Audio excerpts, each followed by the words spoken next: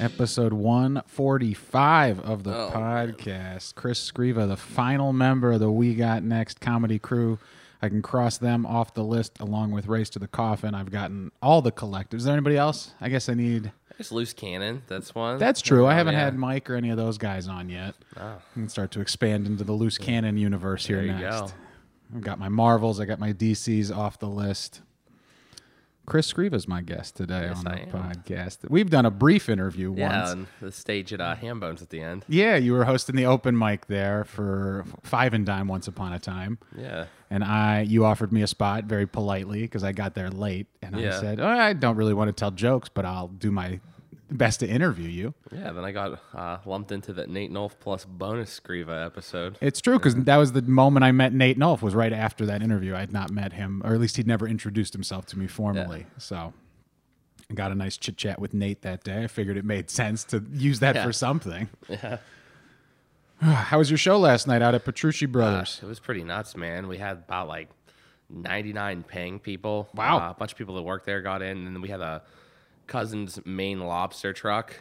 They came, so the people that were working that, they came in too. So probably about 110 people in the room. That's big. I mean, it's a nice size space too, from what I've seen. Yeah, and it was packed and tight. There's a ton of energy. Lineup was pretty solid, so it was fun. It's nice that you guys have been able to do some stuff out there. I know Tim Ross had done his Loaded Deck, his drinking show up there. That's the same brewery, yeah. Yeah. Yeah, Tim lives up the block from there. Yeah, he told, because I interviewed him, I think, right before or right after one of those, and he's like, yeah, it's the only show that I can walk to. Yeah. How is it? I mean, it's got to be, because you're out in Beaver County as well.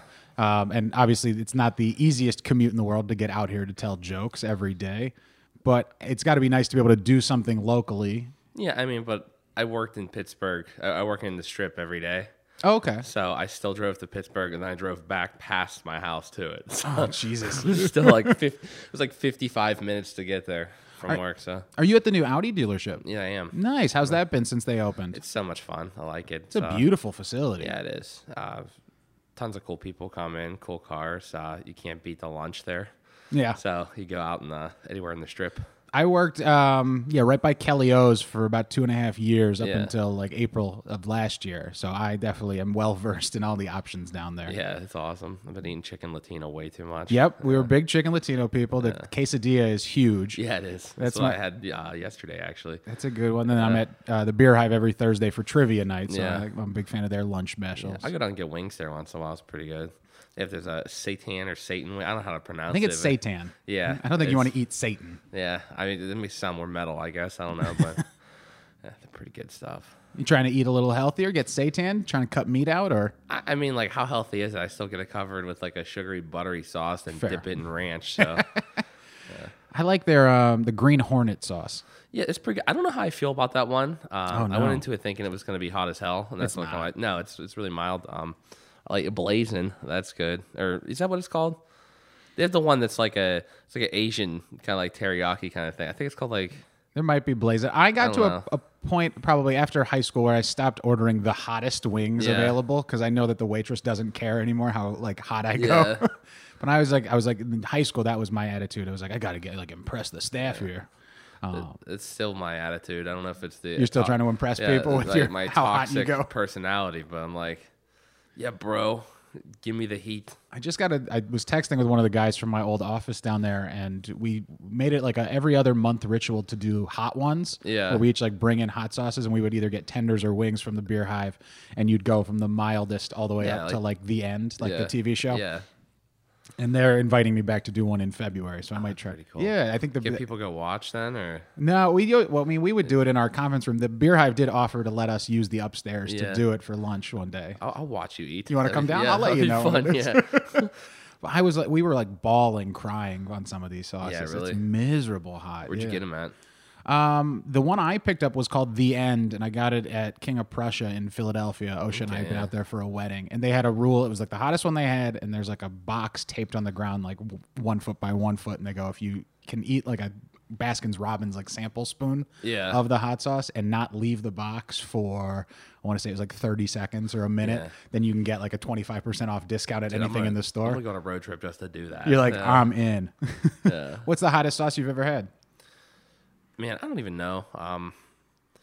I'm pretty desensitized to hot food for some reason. So every time I go to Buffalo Wild Wings, I get, they're blazing. Yeah. Or anything like this place by my house, Loki's, I get Psycho. Like anything like that I like. So I'm sure there's something out there that would mess my day up. At some point, you're not enjoying the meat at that point. You don't even get the enjoyable part of eating, at least. I kind of do, though. I don't know. You still get it? Yeah. I don't know what it is, like why I like doing it. But I'll eat it, and then my lips will be white from, like, chemical burns. I'm like the softest person. Yeah. I'm okay with that. I got called out by a fan last night after the show at Burning Bridges. Oh, yeah? He's like, you're tough, right? And Amanda and Osha and Harry and John, and I was like, I am the softest person. What initiated that? Are you tough? He was a very drunk guy who was like offering to buy us drinks. He had not seen the show, but he was brand new, like just moved back here from Clemson, and was just a drunk guy named Will who was just trying to make conversation. And I'm the sober one at the table, and I'll engage with people. Why not? Yeah. And I don't know why. I think he was just trying to be tough or show us how tough he was. You tough? I'm tough. Yeah, I was like, yeah, I'm not. Please don't. Please leave me alone. Don't hit me, please. I'm just sitting here with my friends. Yeah. Who was on the lineup last night with you? It was a pretty cool lineup. We had Matt Parsons. I don't know if you've seen him yet. Yeah, Matt's very funny. He's hilarious. Elliot Burns. So of course, pretty cool. He works with me actually. Because you guys were with them, but at one of the other locations before they opened. Yeah. Yeah. Yeah, so Elliot went, and then I had John Dick Winters next. Nice. Which he did great. Then Tim Ross, he just absolutely annihilates anytime I have him on a show, which is awesome. I love watching Tim, yeah. And then Seneca Stone. Yeah, I love Seneca. One of my Seneca. favorites. He and I are watching the Royal Rumble together tonight. Oh, yeah? There you go. But, dude, he had a great set. Good. Super relatable. I think that's a good crowd for him out there. So absolutely. Yeah, he's got that upstate New York kind of like working class folk personality. And that's working in Beaver County, all old steel mill people, Yeah, absolutely. Yeah, so. And John did really well closing out the show that I was on at Hambones last night with Bridges. So it was good. It was honestly like, I know with a 10:30 show, you're never quite sure like how an audience is going to be. But we had the room full. There was no early show. So it was, really well attended and cool. A lively audience. So who all was on that? Will hosted, Will Ness, and then Osha Dwyer, myself, Harry Gilliland, Amanda Averill, Helen Wilde, and then John to finish up. Okay, yeah, that's a pretty cool lineup. Yeah, that was fun. And then tonight, well, this will already be. Helen is finishing up her residency, and then Harry will be Hell on Earth. Hell on Earth, yeah. But they did something pretty smart by selling like a month pass for people, so that she was able to get people to come every Sunday. That's pretty I think cool, it was like $20 instead of like $5 per week. So it's not even. I mean, there's one extra show out of it because there's a 5-weekend month. I mean, $20 really isn't bad to see a show, period. You know what I mean? No, and I think John was able to at least get them extra tickets to Saturdays if they wanted to come as being part of that. And I think they get a free drink each show. So it really does pay for itself. I think they're doing a great job with that place. I like it a lot. Yeah, it's nice. And I know We Got Next is now going to take over a bi-monthly here soon. So it's going to be fun. Yeah, absolutely. The Sunday shows there are fun when they go well. I think maybe 2.5-3 years ago, I ran sound for That's a Bingo, which is a show that John Dick Winters and Alex DePula were co-hosting, and I kind of helped run tech for, where each of the comedians, we would get like 5 to 10 keywords from them that they were going to like use in their sets, and then we built bingo boards for the audience, and they had to like keep track. Yeah. It's a nice way to be like at least a little novelty about what you're doing, which on a Sunday, sometimes you need a hook when there's football and Game of Thrones and Walking Dead and everything else. Not everybody wants to drink on a Sunday night. No. Normal people don't. Normal people. What are they like, Chris? I don't know. I guess they wear flannels. Is that what they do? I don't know. You don't think comics wear flannel? Yeah, they do actually, but it's just the tightness of it. Half us are skinny and wear tight flannels on purpose. Half us are fat and wear tight flannels because they were loose flannels and they just filled up. They used to not be so tight. Yeah, and then I think that the regular people just wear normal ones. They bought it like, I don't know, Boscov's, if that's still open anywhere. I don't know if there's still a Boscov's I think there's anywhere. Boscov's by my house. That's a Beaver County store. Yeah. Okay. Cool. I saw that February 9th you got a show at Cativo. Yeah, I do actually. Which is a spot I used to run an open mic before you started, I think. Yeah, that's what I heard a lot about that place actually. I've only ever been there in the I think I've been, they have the pizza place downstairs and stuff.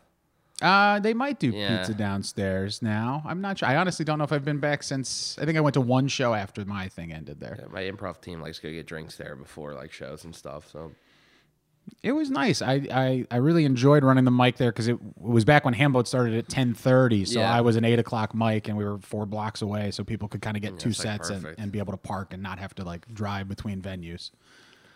So that'll be cool to do a show there. I actually can't remember who I'm on it with. I know Mark Dario is the one who put it together. Oh, cool. Have you met him yet? No. He's a cool guy. How long's he been coming out? Probably like somewhere between probably 3 to 6 months. Nice. Okay. Yeah, so there's like a whole new wave of people starting. It's pretty cool. New Yeah. classes, they say. I took off a lot of I think I took off all of December, and after like the contest at the beginning of November, I just got busy with holidays and work, and so it's been nice to kind of get back in this month and really start to like get to new rooms and get to see people that I hadn't seen yet. I think you need those breaks sometimes. I say you don't get burnt out. It's easy to, man. I mean, how do you? I guess you work down here now, so it's a lot easier to be like, I'll just stay down here and catch a few mics. Yeah. What was it like when you were not working in the city and you were? Well, I worked in Moon Township, so I would usually go home after work, change my clothes because I worked in like a machine shop kind of thing. Usually spill stuff all over me, oil. Drive back to the city and just pound them out. And I used to do more mics when I was doing that because that job I didn't work a ton of hours. Sure. So when you sell cars, you work more hours, so you get a little bit more tired. But I think that was back then. My whole idea was do as much as possible, get comfortable. Now I'm kind of comfortable. Still hit maybe 4 to 5 mics a week. I think that's a good number to get to, though. I think a lot of people should strive to get to at least 4 or 5 in a week if they can. Yeah, I think minimum 3. Otherwise, don't do it because you're probably gonna suck. I hate to say that, and then that's not including all the improv stuff I do too. So Wednesdays I'm up here practicing, and Fridays and stuff. So. Yeah, I am very curious because that's one of the things when I was still doing a sales style job, I really struggled with being able to balance both like hitting my sales numbers and doing improv and doing stand up. Yeah. But, I mean, I like it. I'm extremely extroverted. Yeah. So I like talking. I don't shut up. So like it's not bad. I talk to people all day, and then I come do improv here, talk to people, then I go to Scarpacey's, talk to people, and then go home. So it's my normal Wednesday. Would you say Scarps is your favorite room? It is. It's a lot of fun. They've done a lot with that room. Now they have like a little stage. And I've seen the photos. I need to get back up there. I haven't been getting out there as much as I wanted to because I've just been doing. I've been getting a lot of shows on weekends and stuff, and I need some time to sleep. Yeah, at some point you gotta rest. But yeah, favorite rooms. I'm trying to think what my favorite rooms would be in Pittsburgh. My favorite room now, I love it. Scarps is still, it has a special place in my heart, but Parkway Theater run by Zach Sipley, that room is like a show. No matter what, it's like a show. The audience is great there. Only thing's kind of rough is trying to catch it when the signups are happening. Yeah, because Friday nights is tough just in general, but Zach does a really good job of keeping it to a reasonable length. So that way the show, it can have that kind of showcase mic vibe. Yeah, I mean, Zach does a great job with it. I think that's hands down the best mic in Pittsburgh. No offense to the other ones, like Hambones is awesome. I mean, the mic I run with Elliot's okay. Smiling Moose, but like that show is like you get 10 minutes.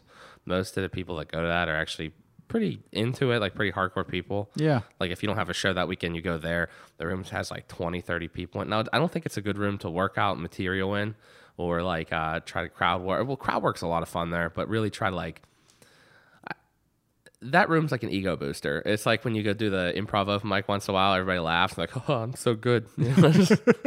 You need that, especially when you're starting out. That was this past Thursday at Bridges at Hambones. Like they were just a great audience, and so like people would come off stage and they were just like, "This is the most fun I've ever had. This is the greatest." Which is cool, but I don't want to have fun. I want to have fun at the shows, but I want the shit mics. You know what I mean? You like getting the gym atmosphere of it, like the work, because you're trying to train, right? There's people that only go to that mic's no good. That mic's no good, and it's like, okay, well, you say, sir, I'm not going to name drop the mic, so I don't give them like a bad name. But there's some mics that aren't known for being so good, but I've gained a lot more from working. Being at a bar in Homestead with everybody with their back turned to you, being at a bar in Mount Washington where people are threatening to fight you, and like working your way through it versus like, I can go to a good mic, and I for fun, Fridays are definitely my favorite for fun. Well, and I have unfortunately not been able to make it down for the Smiling Moose yet, but this is like a second generation version of it because before I started, that had a kind of mic for a long time. That was the mic for a long time and built a reputation as far as what type of an audience you would get or what type of a feel that would get. So how has it been over the last year kind of resuscitating it and giving it a new personality? So I wasn't around for the first iteration with John Pridmore and like Derek running it, but so It's not bad. Elliot Burns actually started that mic after his last mic got shut down because the place closed.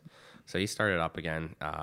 He stepped back from it a little bit to focus on his health. So I know you over. ran it a lot this summer and fall. Now we're alternating each and every week, which is pretty cool. It went from being like 10 people that would show up. Now I've had like 36 comedians. It's great. Which it's a long day. Oh yeah, that's what I was advertising it a lot all over the place, and it was working too good, so I kind of cut back a little bit. But I think the cool thing is it's all new people, like a majority of new people, like a couple like. I don't even want to say like old people, but like people that started from like 2 years and before. You know what I mean? Like they'll come at the beginning, and they usually come when like Elliot hosts it. But when I come, it's like all people started in the last 6 months to a year, which I think is great. And those new people are actually starting to get good. So it's different. It's got to be nice to be able, because now that you've been around for a few years, to like see the new class. Because it's always interesting to like who's going to stick around, who figures it out, who has like those glimmers of being able to be a good joke writer, who has personality. I think you can usually tell early on who's going to stick around and who's going to wash out. So I mean, you always want to help as many people as you can, and being able to host is a good way to do that. Yeah. Are you the kind of host who's trying to? I guess what's your like style up there? Are you trying to bridge between comedians? Or are you just like get in, get out? Who's your next comedian? Well, it depends. Like if I have like, sometimes you have a light night, like 12, 15 people. Yeah, I'll put some stuff between. Yeah. I don't want to be a host liner. You know what that is? No, I've not heard that term. Host lining. It's when some asshole gets up, they do 10 minutes up front and they do 5 minutes between each comedian. Ugh. Usually on the hackier side, from my experience when I went places. Well, and it's... a lot of time you torpedo any momentum that comedians are building when you try to do that and be the star of the show. They fucking tank it. Yeah. But like if it's like 36 people, I'm just like, okay, that was so-and-so. Round of applause for them. Up next. Boom, bring them up. So that's kind of the host I try to be. It just whatever the situation calls for. If like I go up on stage to warm them up and they're warm in like 2 minutes, okay, I get off. If it takes 5 minutes, cool. I'm up there for like 30 seconds. Everybody's having a great time. Say a couple jokes. I'll bring them up because like I'm a host. I'm not. It's not about you, and that's the goal. You still have to be funny and be the personality to keep the show moving along. But at the end of the day, you're the person who's letting everyone come and be entertaining there and give them the opportunity to shine. What type of atmosphere has it been? I mean, the We Got Next guys, are they able to come out and see you host often? No, they don't. Do you hate them? Do you like? I hate their guts. No, I love them. They're just really busy. I mean, they both have, like, Joey has a daughter, and then he's a firefighter, so he only works a couple days a week, but he works 24-hour shifts. Yeah. So he's working way more hours than anybody else. And then Eric's busy doing his stuff with his career, and so, like, I don't have any hard feelings if they can't make it out. Trey will come by. You hate Trey the most. I hate Trey the most. Man, I just want to hit him with my truck. No, I like them. I love them all. But, yeah, I mean, if they don't want to come by because there's things, it's cool, you know. You guys all still get together, do the podcast once in a while? Yeah, I'm doing one after this at 2 o'clock. Oh, nice. Very cool. Things got kind of busy because we're starting to get a lot more shows. Yeah, most definitely. Humble brag. But we work. Yeah. But that makes it a little bit more difficult because before we record on Saturday nights and Sunday, and you know what I mean. So, but we're gonna get back in there. We're gonna try to pump out some more with some bigger guests. Oh, good, nice. What's been the best kind of learning thing from doing the podcast and getting to interview all the comedians here in town? The best thing, you learn a bunch of different things from different people. So it's hard to really just like narrow it down. I think it's just cool, especially when you pick the brains of somebody who's been around for a while. Like we've talked to. Like John had Derek on, people like that. It's just neat to understand like the process behind how they write, or more so, I'm more interested in the business aspects of it. Sure. Like I think like this is cocky to say, I think I figured out the writing shit, and like in the whole thing where you get on stage and you have to be likable and everything, but then there's the whole side of it. It's like, okay, how do I market myself, or how do I get shows? What's like the proper etiquette on the show? How do you talk to people? Like, what do you do if they don't want to pay you? Like stuff like that, I think is the most valuable to me now. And I think that should be most valuable to a lot of the newer people, because a lot of the new people coming up do like the show. I think that's something that you need somebody to teach you, whereas writing and stuff you figure out. Yeah. No two people really write exactly the same. No. But the business side is stuff that there is no like handbook on how to handle. No. And there's no HR department to go to if a bar owner doesn't want to pay you. Yeah. And the one way to look at it too is everybody thinks that, you know, it's art, and you know, and some people don't think that, but I think stand up is definitely an art form. Absolutely. Just like music or anything else, but it's also a business. Like, you're your own business, you're an entrepreneur. So there's a huge business aspect of it.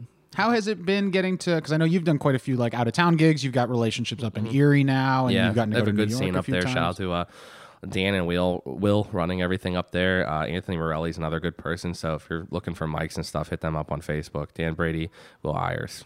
Nice, nice. You used to live up there too, didn't you? Yeah, I went to Penn State Barron. Oh, okay, nice. Was comedy something you even thought about back then, or how did you kind of times? Yeah. But like the thing was, there was no place to do it. Because what happened was, I lived up there. I wanted to do it. There was no place to do it. Right. Once I moved back, like 2 or 3 months to just settle back in, because I moved back around the summer 2016. Okay. And then hit a mic. So I was focusing more on my education and stuff. And then with what I went to school for, there's not a lot of downtime to go and do stuff. I don't know how like the Pit Tonight kids kind of were able to like do that on top of engineering programs to be like, no, we're gonna get to mics 5 nights a week. Dude, and engineering kicked my fucking ass. So shout out to them, because like I didn't even have time to brush my teeth. I don't know. Joey Marchie's breath kind of stank. Joey, brush your teeth a little Brush more. your teeth, Joey. He's a busy man though. We miss having him on Mondays, but I just like seeing his pretty face. I hope he comes back soon. Yeah, me too. With the gigs that you've gotten to do, like in New York City, what's like the biggest difference between the scenes? Obviously, Erie has like a good growing community, more so than it did when you were up there. Yeah. But you've gotten to work like New York, which is always something that people like. I did mics in New York, really. Oh, okay. Yeah, I mean, I've done like in New York State. I've done shows. New York Like City, the Buffalo area, or not just like weird. I did this one show at this castle place. I can't remember the name of the town. Guy was a fucking asshole, so I'm not going to do it again. So, yeah, I mean, it's fun. They're great crowds. It's just like doing a crowd like it's not. New York's just like Pennsylvania. That's all it is. Like they're the same people, especially like upstate New York. New York City's different because those are like real East Coast people, but like upstate New York people live around like farms and factories and stuff, just like here. Yeah. The New York City people though at mics, their jokes are totally different. Like they're more set up punchline kind of stuff, like real, just like tighter writing style. Yeah, because you think about it, like their mics are all 3 minutes, 2 minutes, 5 minutes. If you're lucky, here I got a 10-minute mic on Friday. Sometimes they let you do more time when you get in with them a little better. The audiences there, I think, are more attentive and into it. Whereas here, we do assault mics where, hey, there's a microphone in the corner, show's starting right now, It's like, hey, guess what? I'm bothering you, and you didn't know this was happening. You just notice people start eating real fast. Like here, open mic comedy starting in 5 minutes is more effective than a fucking fire alarm. Can we get our check? Can we? Yeah. We're going to go ahead and slip out of here. Go sit in the other room. Why do you think that I guess not most audience, why do you think there are some audiences that don't look at stand-up as art or don't want that sort of an atmosphere? Is it just because they weren't expecting it? Or? Well, that's a lot of it. Like, what did you ever go to a restaurant and then somebody starts playing guitar? It's like, dude, shut the hell up. Like, we were just trying to eat our wings. I love guitar and I love music. I don't want to hear that when I'm eating fucking breakfast. You know what I mean? Yeah. I think that's a lot of it. Where in New York, people go to watch comedy. Here, it's I don't know. And the other thing too is I think that people don't take it because they don't understand the process of like how you have to write and you have to develop everything and work on everything. They think you're just some idiot millennial with a microphone in the corner harassing them while they're trying to drink Iron Cities. Like I think that's what it is.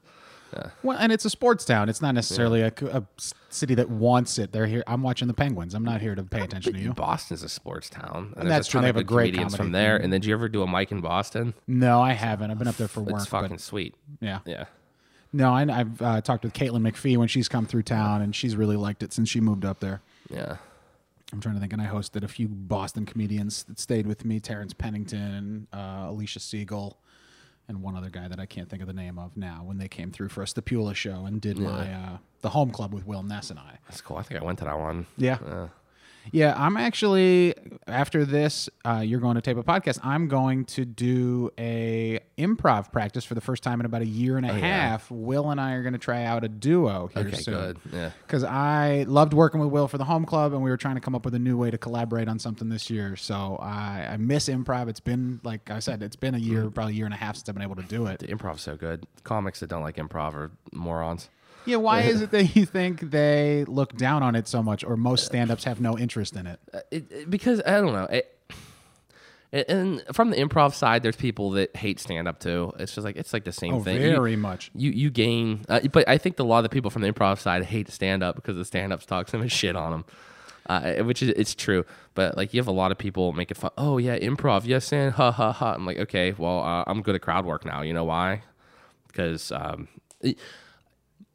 I'm not stuck, you know. You don't have your script because like say you're in a bar, right? There's some rough show and there's some drunk lady in the front screaming and hollering. You can deal with that versus like if you're just up there trying to give a speech. Could you imagine interrupting like a high school kid's public speaking class speech? Yeah, because that's what some stand-ups do. Yeah. So they don't respect it. But what I think that the stand-ups don't like about it is they're improv people are too positive. Improv people are fake nice. They definitely are fake. They really are. But to some extent, the reason they have to be fake nice or just more nice than stand-ups are, you need each other. Yeah. You have to be able to collaborate. You have to everybody feel good and get on the same page. Here's the way I look at it, though. If I want a team, I don't want somebody being fake nice to me all the time. Everything's okay. If I do something wrong, tell me I do something wrong so I can correct it. I like directness. Yeah, absolutely. I don't like the improv people that stare at you and smile all the time like a cult, you know?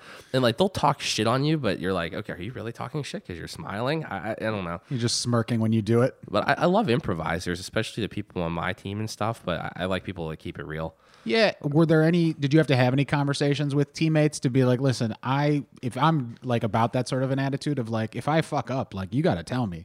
Like, They have no problem telling me. Like, and I got some good people on my team too. Like, I don't know if you know Noah and Ryan, but they'll tell you you're a fucking idiot. Like, good. Right Okay. away. So I think that's helpful. And I think Will and I know each other well enough. He started stand up maybe 6-9 months before I did. So we've been together for a long time now. So it's good to be able to like just work off of each other. Yeah. So that's a good thing to do, is have somebody you could do it with. But yeah, back to talking about the stand-ups hating improv. Yeah. I think that they don't respect it because they think it, because most stand-ups are negative people. True. And they only see the happy, smiley. Why are they so happy? Yeah. It's like, why? What are they? What do they know that I don't But it's know? also like, why are you so miserable? And I think that's finding that balance of it's. And I think by being an improviser who kind of came into stand up, I forced them to like at least meet me halfway. Yeah. Like I can be negative with them, but like I'm not going to change who I am. The thing is too, though, like all the negativity with the stand-ups could be toxic at some point too, because like it's really easy to get yourself just sitting there talking about like, oh, why does this person have a show and I don't have a show and nobody laughed at me and this is bullshit and that's bullshit. I'm just gonna quit. And it's like. That's contagious. Yeah. Why did so and so get this? And you're looking at everybody else running a different race than you and thinking they're ahead. And that's what I love about improvisers is that they're very supportive. I mean, they are, and I think, but stand-ups can be too. I think we, as stand-ups, you look to kind of see each other hopefully succeed, or you want to be on the show where everybody does well, but it's an individual sport, a lot less than like a relay race where we're all on the same team doing an improv thing together. These are all different events in a track meet, and it's great when you do well, but ultimately, it don't matter to me as long as I do well. Stand-up's about me trying to create something myself. It needs to be less. I think people need to approach it less like a competition, because it's not a competition. And like comedy competitions are bullshit to begin with. Of course, Comedy is subjective. It's a bringer you show. You can't compare each other to each other. Do you think coming up and starting with the We Got Next guys and being a part of a group has helped with that kind of mentality, seeing that it's not a competition? Or do you four kind of have like a team competition amongst yourselves? There's like friendly competition, and we like jokingly talk shit on each other. Yeah, of course. But like, no, I mean, I don't know if it helped. I mean, it definitely, I don't think that we're competitive with one another, but yeah, I before I did this, I did a lot of like weightlifting and like powerlifting stuff. Did a lot of powerlifting meets. Sure. And it's like you're on a team, but you're all trying to win. Of course. It's like the same thing, though. It's all about like having fun and everybody's trying to succeed. I think that a lot of that mentality carried over into this for me. And I just lucked out to find a good group of people, a good group of friends that also are similar-minded. Yeah, I think it's tough because you have feet in both, but like a lot of people, it's like when stand-ups shit on improvisers or when improvisers shit on stand-ups, we take it very personally because it's like nobody talks about my brother but me, sort of an attitude of like, these are my people. And if you don't really are like, you can have your opinions obviously as an improviser, but if you don't go to open mics, if you don't go to shows, a lot of it's not based in any sort of fact. No. And I don't want to be, because a lot of their interactions with people that they're being negative about, I don't want them to associate it with me because... Sure. Like, what's the example? I can't really think of a specific example, but if I'm hanging out with a group of stand-ups and like, oh, you know, all improvisers, like, no, that's not what I do. Right? Yeah, that's not how I operate. And more so with like the improvisers when they start talking trash on stand-ups, which I don't understand like why that's a thing, if that's something that came from Chicago or LA and everybody tried to emulate it because that's all we're trying to be is LA. Of course, everybody has those aspirations. But they'll be like, stand-ups are all assholes and they're all this and they're all that. It's like, that's not me. Like, you guys have known me for like 2 years. That's not me. That's not most of the people I know. Like, yes, there's some scumbags. Any art community, you're going to get some weirdo scumbag. Any community. Yeah, it's any not community, even, like, most people suck. That's why it's just, I could never hate any one group of people, especially a group of people who hopefully... they want to bring joy and make people laugh. And I think most people forget that sometimes when they get stressed about this stuff. That's one thing, too. I think that improv is definitely about bringing people joy and making people laugh. Stand-up a lot of the times is like masturbating their own ego. It's part of it. Because it's... and I feel that way, too, to an extent. It's like when you get on stage and you get a laugh, it feels like you get like a rush, like you have like power over people. Do you not have those moments in improv? If like a scene goes well or you set somebody up? No, it's just fun. It's like a game. I guess that's why they call everything games. You're playing games. It's fun. It's a game where improv is almost more like a sport than stand-up. Yeah. But with stand-up, it's like even if you think about the terminology, I killed, I crushed, you did bad, I died. I murdered that room. I murdered. And it's like all these like negative words. And they're all like, it's you versus the audience, not you with the audience. See, and I try to look at it. I think I listened to Pete Holmes when I first started a lot. He talks about the audience like they're your musical instrument. Yeah. Like that's your guitar. And like sometimes it's out of tune, sometimes it's this, but you need them and they need you. But it's your job to go out in there and play them and make something beautiful. I don't know. I hope that people figure it out. But one question we've been doing on the podcast for the last while now is a segment we call Always Improving, and it's brought to us by the Greenbrier Treatment Center. And I talk about what can we do to kind of improve the condition here on Earth, the human condition. What's one thing that we can do to make this place better for everybody? And the Greenbrier Treatment Center, you can reach them at greenbrier.net or 1-800-637-HOPE. They offer drug and alcohol rehab here in Western Pennsylvania. They offer many options to pay for it, either with or without insurance. So again, 1-800-637-HOPE or greenbrier.net. Chris, what do you think we can do to make this world a better place? Stop treating everything like a competition. I'm a very competitive person naturally, but there's a difference between friendly competition, like when you're doing a sport or a video game or, you know, even having like a friendly rivalry versus to just being a piece of shit. You know what I mean? Like, it's not like, not every, and pardon my French, I'm really trying not to swear or be vulgar on this podcast, but not everything's a dick measuring contest. Chill the fuck out. Like, that's the best way I can put it. And if you want it to be a competition, look at it as an internal competition of how can I get better? What, like you said, there are different mics, there are different things you can do differently in different rooms, and go to the ones that are tougher, because if you have a goal to get better at a different aspect of your comedy, whether it's crowd work, whether it's a new order or tags or whatever it is you're trying to work on, you have to try it in multiple venues in front of different types of crowds to see if it's going to be something that will work.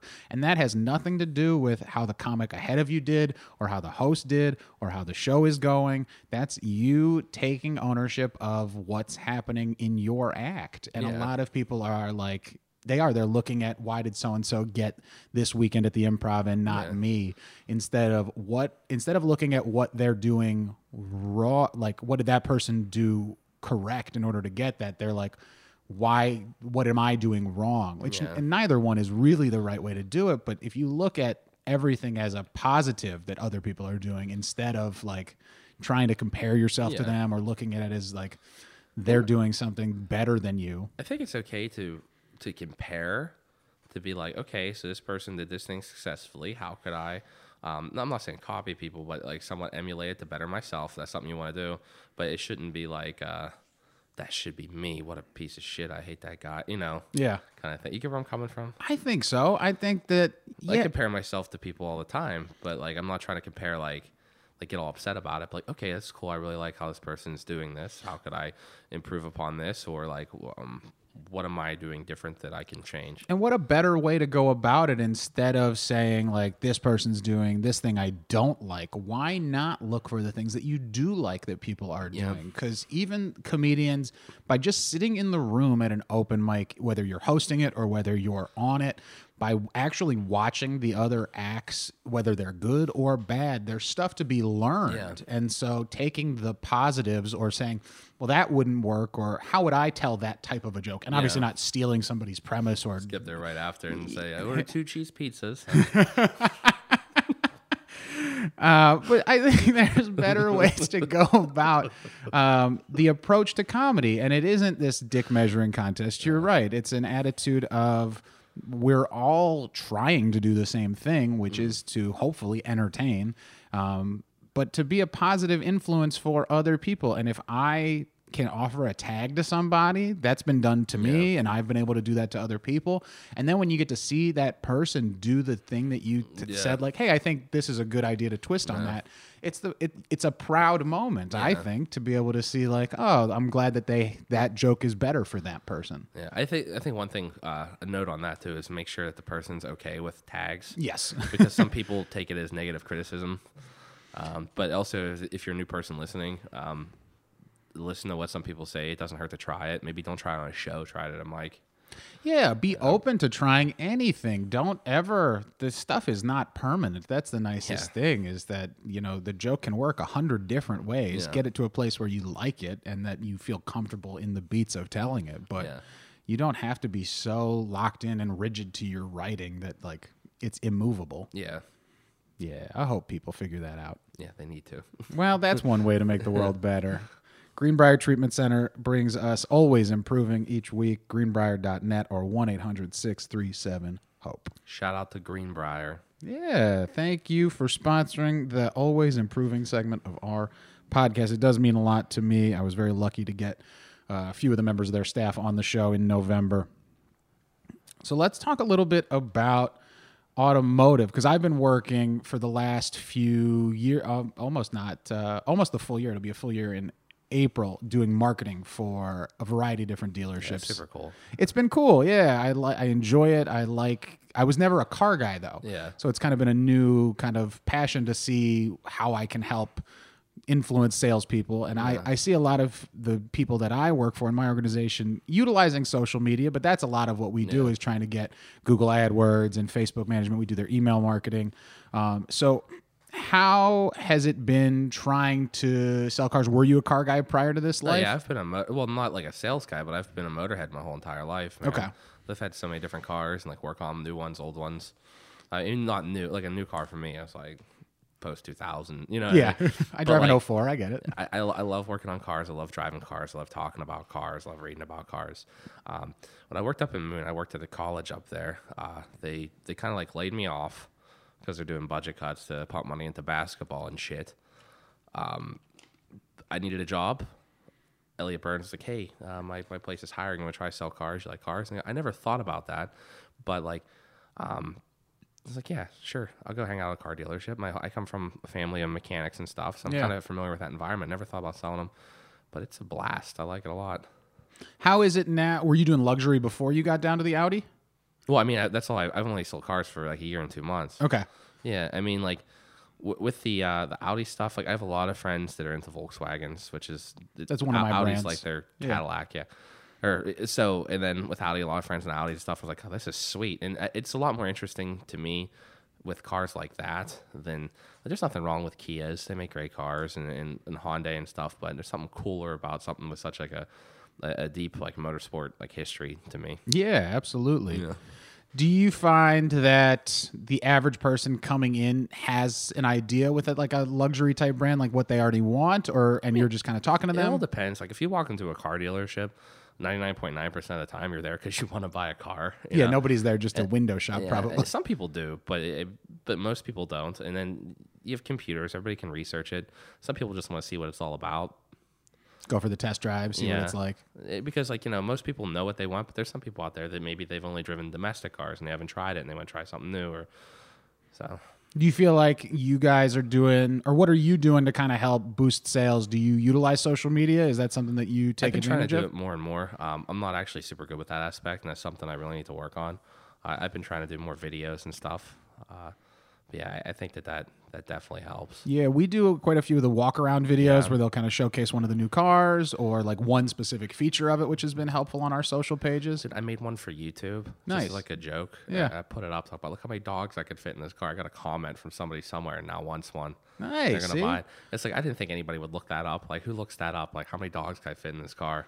You never know what it's going to take. So like I'm still very new into this industry and I have a lot to learn, but I think that social media is something I definitely need to work on. And it works with that's for anything too, with the comedy stuff. It definitely works.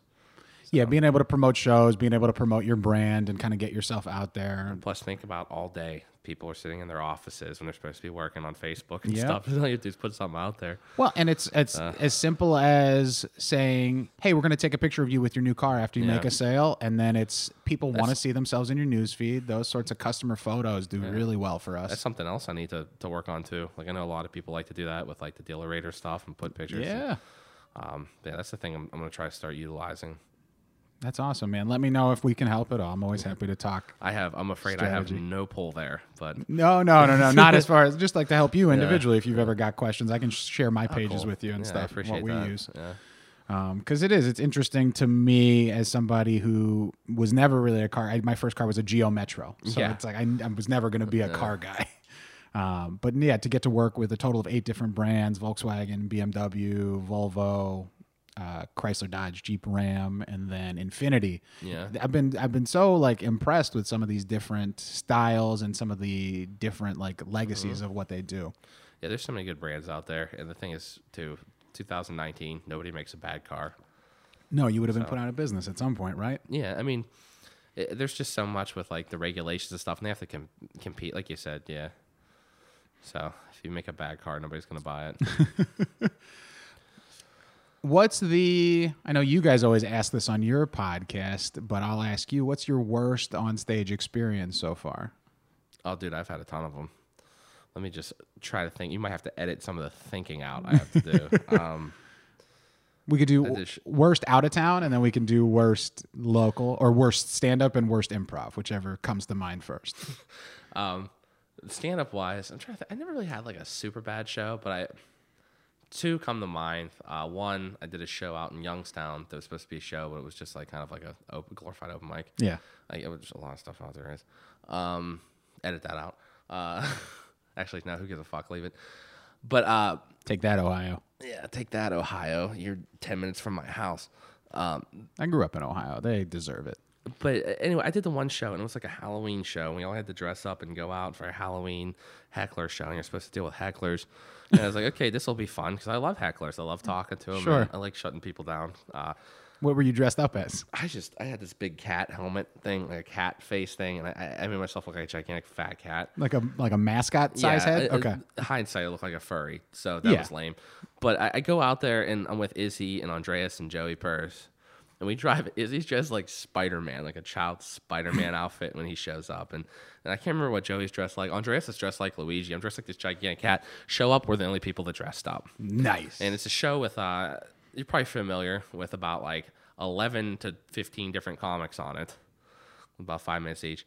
But so I get up on stage and people start heckling me. They give a mic to people in the audience, which I'm fine with. Sure. But they shut all the fucking lights out. So I have no idea what to go off of. You can't see them to heckle them back. It's just me under a spotlight. It's pitch black. I can see the host, and that's it. You know what I mean? I'm like, so I just got slaughtered by these girls in the back, and it's like they have a wireless mic, and I can't compete with that. That was pretty humiliating. Yeah, that's rough. Other bad show I had was the one I did in New York at the Castle, I hyped it up all the time. They decided to push us an hour earlier to piggyback on. Is this us. the male stripper show? Yeah, Okay. yeah, it was. So aggravating. You get on stage, nobody, because the room usually has like 80, 90 people. It's like one of those things too. Here's a little side note that's really aggravating. Nothing aggravates me more than a promoter or a booker be like, why aren't you sharing the show? Why aren't you sharing the show? Dude, it's like 2 months out.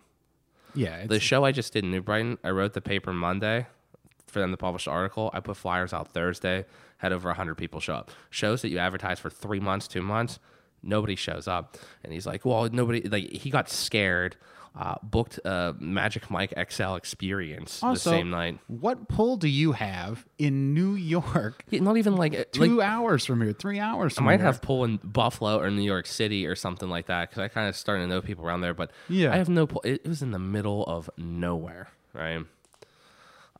So now you're the opening act for a male review. And then I'm there and was wearing a suit because I don't know. I just tried to be professional. It's like it was a castle. It's your look now. Yeah. So I put on a suit. And Wait, hold on. everything. You said it's a castle, so you said I should wear a suit. Yeah, I should wear a suit. You know what I mean? Suit of armor, maybe. Yeah, I guess. But everybody kept thinking I was a manager, so I was Sure. taking people up on the stage, and all the strippers started coming and asking me where their rooms are and stuff. By the way, we were supposed to have free rooms. They took them away to give to the strippers. Got on stage. Nobody wanted to see us. They were all there for that show. They're so here it for was- men dancing. Yeah, and then like I'm bringing the people up one by one. Everybody's like kind of tanking. Ian McIntosh absolutely annihilated. Nice. But like Tim Ross got on, and it's one of the drunk ladies are in there, and they were just throwing fake money at him and stuff like that. Those were two of the bad ones. Improv wise, I'm trying to think of the worst improv show. Oh yeah, I know one. Because with improv, you're familiar with it. It can go really south really fast and stay there. If it's especially that's almost more frustrating than bad stand up because at some point like you're a team, somebody should be able to figure out how to get us out of this or sweep it or do something. It's usually when you get left hanging on the stage. That's the worst thing Yeah. ever is when nobody sweeps or like tags you out. But there was a workshop, did it with this person from UCB. They talked to us about everything and they stayed for our show and we walked them. Wow. So We're out of here. Yeah. Now, you've been able to, we keep talking about how we bridge like the worlds of stand-up and improv. You've been able here at the Unplanned Theater to do Comicality now for a few months. Yeah. Which is a show where people do their stand-up sets and then the improvisers use that as inspiration. Kind of the original Five and Dime format. Yeah, and that show's been done a million times all over and it's a successful format, so just copied it. Yeah. No shame in that.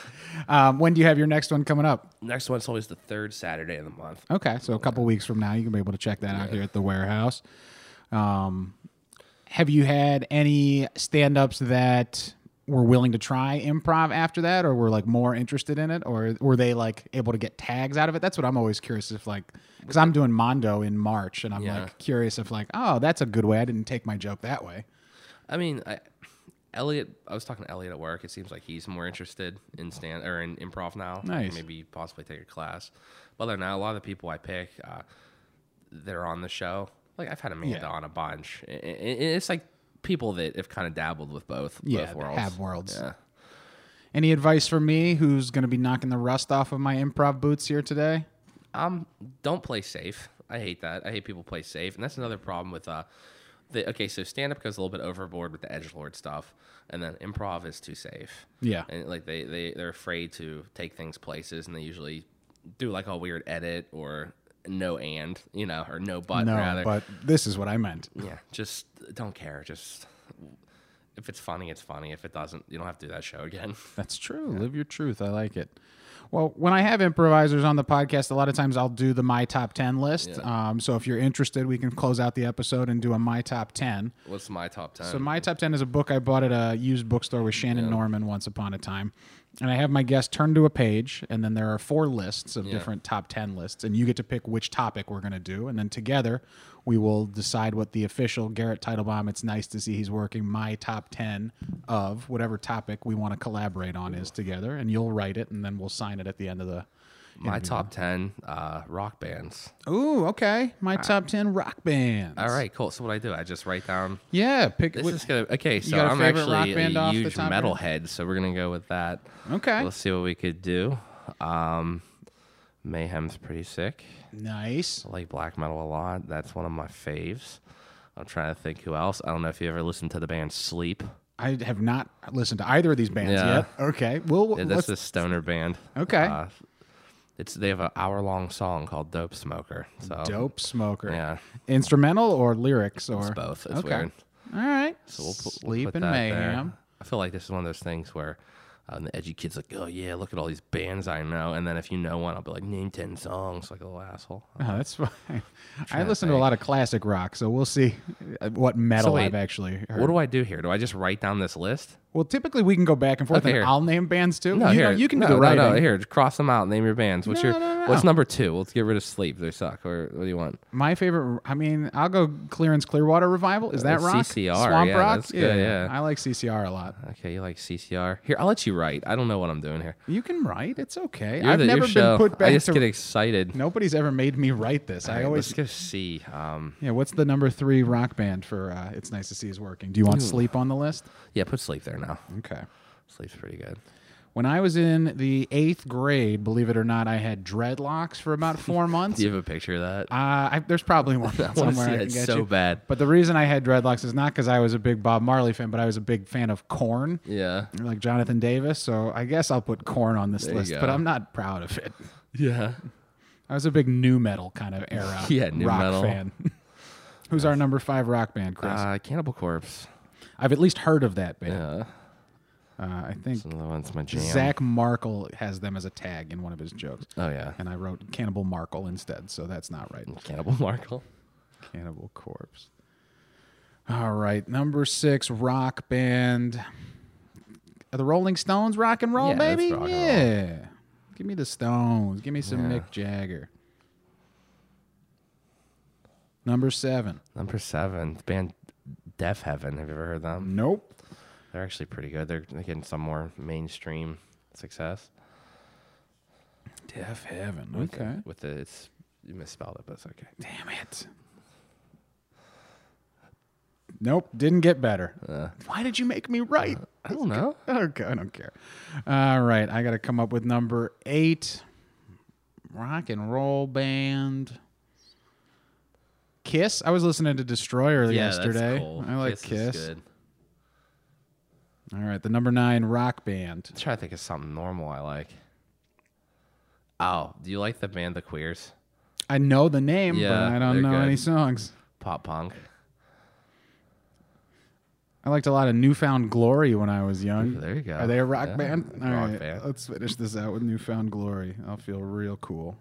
Thanks for tuning in to Garrett Teitelbaum. It's nice to see he's working. Sign our list, Chris. All right. So it's in the books. If people want to find you on social media, what is the best way to see where your shows are, see what you got going on? I got to get back at it, but I had an Instagram page, Chris Scriva Comedy, and then there's another one, we_got_next_comedy on Instagram are good ways. Don't use my Twitter too much, but hey, I can always use a follower. Chris_toe, TOW_fur, FUR, or just add me on Facebook or like the We Got Next page on Facebook. If you want to follow me, I am at Dropping Bombs, BAUMS. That's so good. On Twitter and Instagram. You can follow Garrett Teitelbaum. It's nice to see he's working on Facebook or on iTunes, Stitcher, Laughable. If you want to listen to the show, there's new episodes every Tuesday. And if you want to see me live on stage this Saturday night, February the 9th, I will be hosting at the Burning Bridges Comedy Club at 8 o'clock. And then at 10:30, I'll be down at Club Cafe on the South Side. Sunday night, I'll be right back here in Lawrenceville at the Burning Bridges Club, hosting once again for the 9 p.m. Sunday show.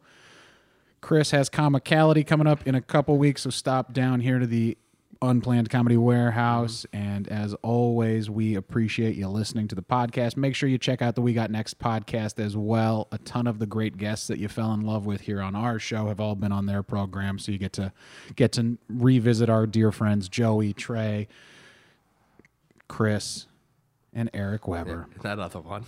That other one. Yeah, you know Eric. You know, we all like him. But no, I've really enjoyed. I binged your show last year. It was nice to kind of go through and hear all the episodes from like when you guys first started and a ton of the guests. They got a lot better. Yeah. First, I was like, what? What are they doing? I was like, they're gonna play stand-up clips every week. Oh, that seems like a lot of work. Yeah, my favorite one was I wasn't on the first one. I was on the second one. You come in on episode 2, and they brought me in as a guest, and they dismissed me, and I was so confused. I was supposed to. I don't know if you remember that. They're like, okay, Chris. I'm like, okay. I'm just gonna stand in the sound booth. It's cool. I love that they're like, do you want to stay for the rest of the show? And the guest's always like, yeah, I came here. What do you want me to do? Most of the people, it's not in Baldwin. Most people are like, I drove 40 minutes to get here. I would hope. Yeah, I'll stay till it's over. My favorite part about our podcast is everybody. Have you done our podcast yet? No, I haven't. I'll have to talk to him about getting you on. But the guest is always in the room for like the first half of it. Oh, when you guys are just talking amongst yourselves? Just can't, just don't say anything. And then they just sit there silently for like. They're just terrified to laugh too loud. It's funny for us at least. I love it, man. Chris, thank you for doing the podcast today. Appreciate you coming out. That's it, man. What do you say, kid? Hey, thanks. Chris. Good night. You're really neat.